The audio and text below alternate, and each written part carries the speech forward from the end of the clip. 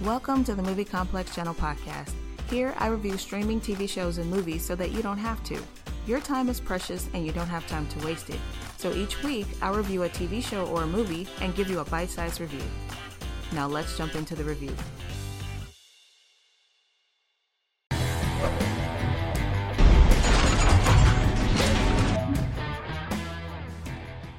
Daryl? Daryl, come in. Hey! One chance at best, yes. It's one pump, one shot, now the future is yours.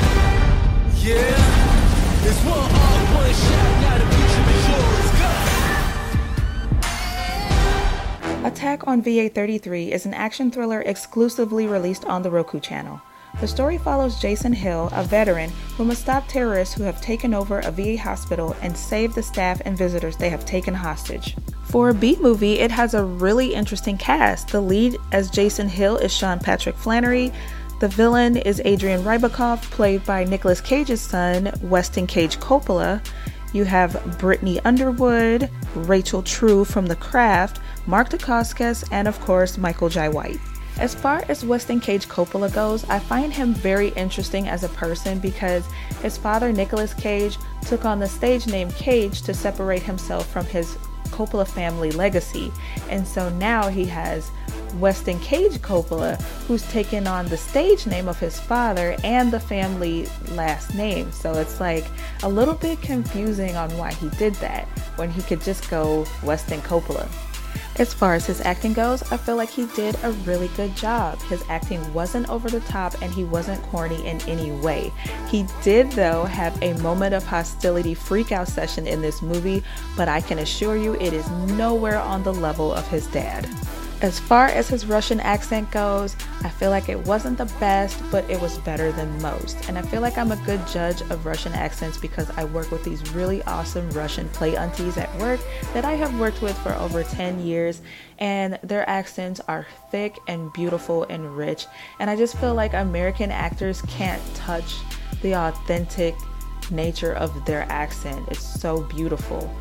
Aside from that, I'm also wondering, why are we doing Russians again? It's like a return of the 80s. We're doing Russian villains again. And I find it odd because we have domestic terrorists in real life that are often way worse than our out-of-country adversaries. But what's old is new again, and I'm okay with it. Okay, so another villain I was kind of giving the side eye to is Brittany Underwood's character V. I'm like, why does this hit girl have to wear cornrows and a necklace? It's like, are we over stylizing and feminizing our female villains? I mean, this heifer got her stomach out and she got bling. It's like, what? What is this tiny ass woman gonna do? I mean, I know tiny girls be killing it in MMA, but she doesn't even look like them. And I'm not convinced by her as a villain in the least.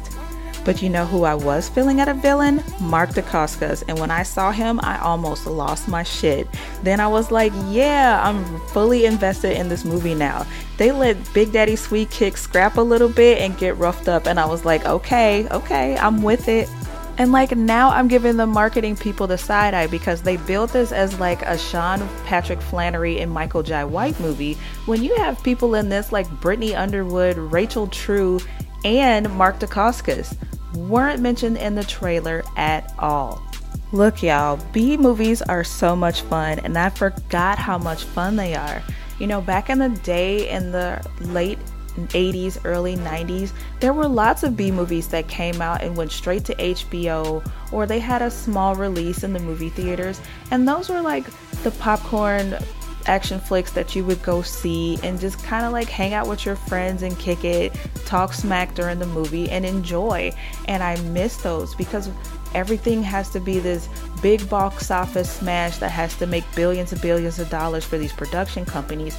We're missing out on those really fun, you know, just spend your dollar or two watching them, go home and have something to talk about and maybe buy the DVD or Blu-ray later on.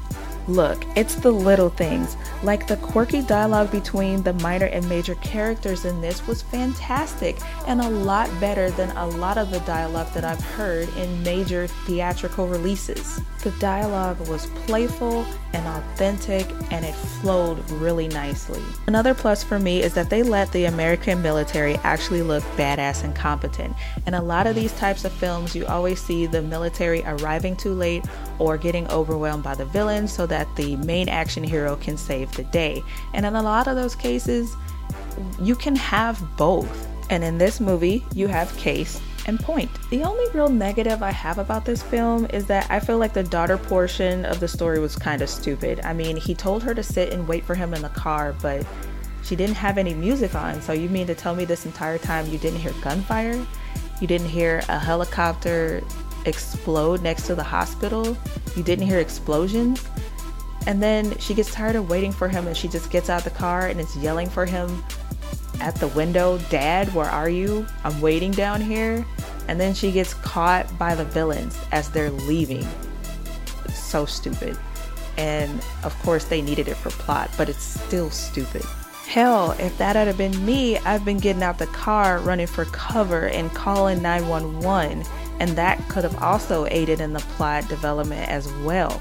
Okay, enough of me ranting about the daughter. Not a bad movie. I give it a solid 7 out of 10. Simple, fun B-movie that is at least entertaining. Nothing special. If you have the time, watch it. It's free, but it has commercials.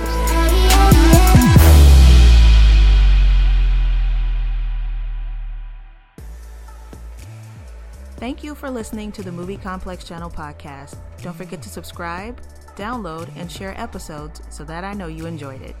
See you next week.